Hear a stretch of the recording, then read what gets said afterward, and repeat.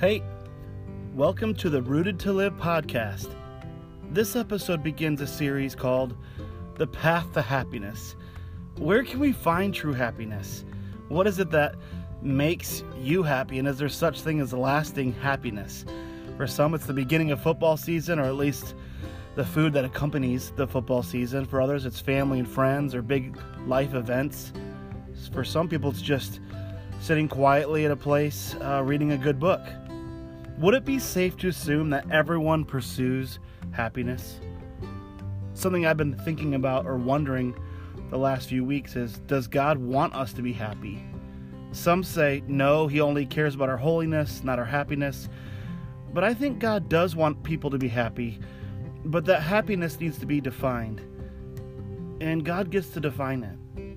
So the real question is, what is that happiness, and are we on the path to true happiness?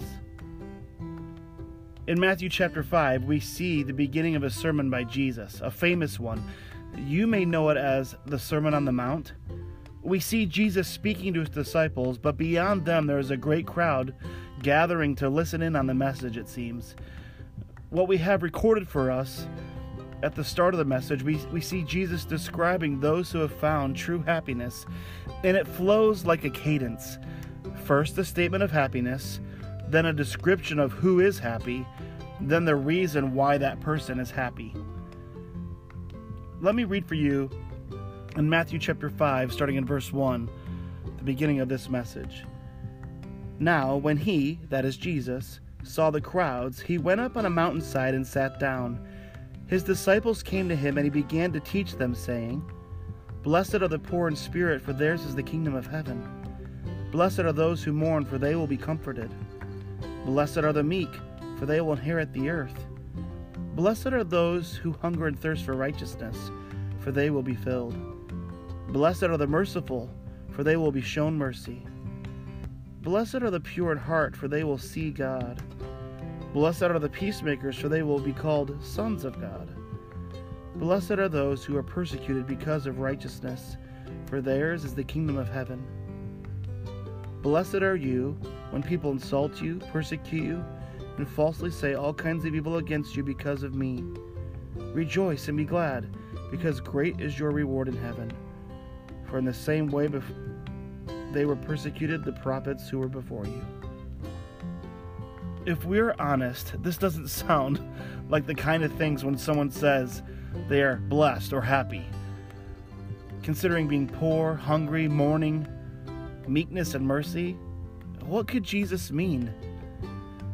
In this translation I read for you today, the NIV, the word blessed or blessed is used, but in other English translation, the word that is used is happy. The Greek word here is makarios. This word is as ancient as the writer Homer and was used of gods and men related to outward prosperity. This word is used in the Bible describing a response to favorable circumstances, and it can mean fortunate. Of course, most of us, when we speak of happiness, we mean that we're pleased with our current happenstance. But Jesus takes the word and puts it in an unusual condition, a higher plane with a higher plan. Jesus is describing someone who has a relationship with God and is speaking of a happiness that is almost indescribable because it is so foreign to our experiences. An inner joy, a soul satisfaction, a deep-rooted contentment as a result of the state of someone's experiencing God's grace in a special way, a happiness that transcends this life and has something deeper, greater, and eternal in mind. Now, none of these statements found in what have become known as the Beatitudes are commands. They are descriptions of kingdom living. Jesus is describing a citizen of God's kingdom, not how one gains entrance into the kingdom. This is not how someone becomes a Christ follower or becomes a Christian. That happens. You become a Christian or a Christ follower by God's grace, when adopted and redeemed, as our personal faith is set upon the person and work of Jesus, His death and resurrection, repenting of our own sin and receiving the forgiveness that's already awaiting us. And then as a believer, of course, as a follower of Jesus by faith, living as a citizen of the kingdom of God. Each descriptor of true happiness builds upon the previous one in this message. So in today's episode, look at Jesus' first descriptor of happiness. Matthew chapter 5, I'll read verse 3. Blessed, or happy, are the poor in spirit, for theirs is the kingdom of heaven. What does Jesus mean by being poor in spirit? Jesus is describing a person who is completely dependent. Now, maybe you've been in a situation before where you're dependent upon other people. If you have children, you recognize that, of course, when babies are born, they're dependent on their parents. Maybe you are taking care of aging parents and they're dependent upon you. A few years ago, my family was reminded of dependence. After years of holding strong, I folded and didn't block my wife and children from getting a puppy. But the problem with a new puppy, as I anticipated, is that they are completely dependent. Food, walks, cleanup, lots of attention. Puppies need you for everything. Well, at least they need my wife and my kids, because I ain't gonna do nothing with it. But guess who else is dependent? People. Sometimes we forget this reality or try to fight it. We try to be independent. But we weren't created that way. And what Jesus is saying is, happy are those who are completely dependent on Him. Apart from Him, we can do nothing of eternal significance or find true happiness. The phrase Jesus uses is poor in spirit. The word for poor here is one that means absolute poverty, being a beggar, unable to meet their own need. What is the worst form of poverty you've ever seen? I remember in high school going on a missions trip to the Dominican Republic. I went on a short missions trip one time as a youth minister, taking a few students and a couple adults with me to Jamaica, the central part of Jamaica. Been to South Africa and seen places with horrific poverty. The poverty Jesus is speaking of, though, is of course not material, but poverty of spirit. Being poor in spirit is to understand and believe that our soul situation is so bad, we are absolutely powerless to do anything about it. In fact, in the book of Ephesians, we're reminded that we are basically dead spiritually, dead in our sin, spiritually not alive. And we are absolutely powerless to do anything about it. We are helpless. Does that sound anything like happiness, if we're being honest? To be poor in spirit is to depend on God and His righteousness. The Bible tells us that no one is righteous in and of themselves. All have turned away, all have done wrong against God. We've all looked to something or someone else other than God for approval. So being poor in spirit is seeing oneself as spiritually impoverished and in need of God's mercy, in need of God's grace, in need of Him. When someone thinks they are a pretty good person, when they measure their soul compared to other people's behavior, they may come to realize or believe they don't need God's mercy. They don't need Jesus. That's the opposite of being poor in spirit. The opposite of poor in spirit really is self-sufficiency. It would be like being really, really sick and knowing it, and then being offered the remedy, being offered the medicine, the solution, and saying, no, I don't need that. Or being crazy in debt and someone offering a plan, steps, or a way, or a total removal of the debt and rejecting that plan. In and through Jesus is given to us a gift we all need, this otherworldly happiness. The path to this begins on recognizing that we need Jesus daily. This is why many have come to realize that Christianity is based on a relationship with Jesus, not rules or a religious system to get to God, but an honest, authentic, daily relationship with Jesus. Interestingly enough, people in Christ's day perceived the poor to be cursed or not blessed. The religious and pious especially believed that to be poor was to be outside of God's favor or grace. Yet, being poor in spirit is the opposite of that. It's the opposite of self-praise. It is not false humility. It is honesty with self, knowing ourselves in light of knowing God. We are all completely needy. We have needs.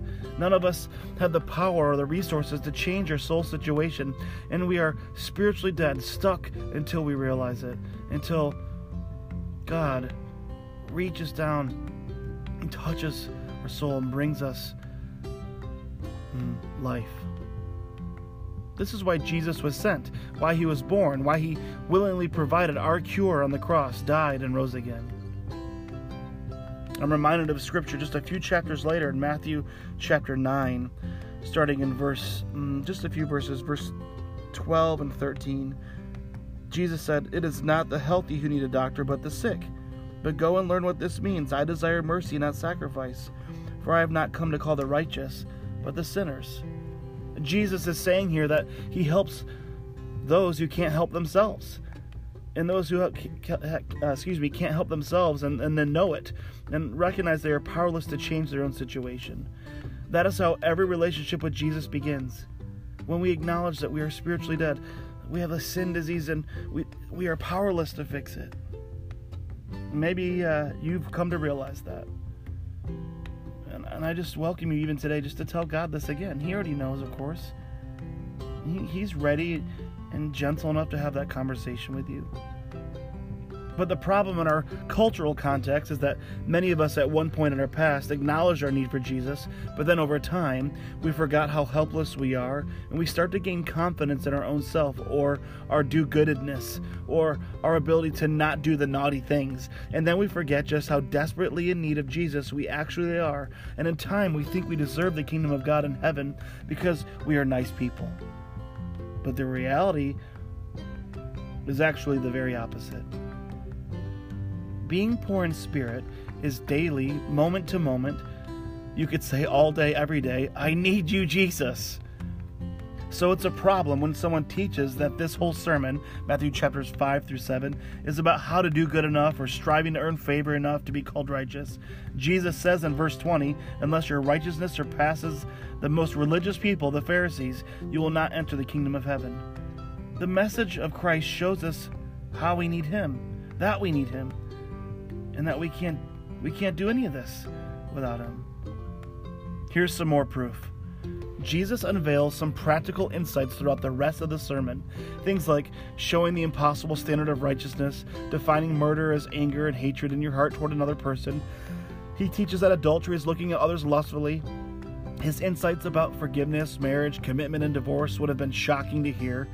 He continues by teaching endurance of others and turning the other cheek, loving your enemies, giving to the needy, prayer, fasting, storing up treasure in heaven, anti-worry, anti-judgmental and spirit passages, and a bit about a life that bears good fruit. And none of us can measure up to this standard.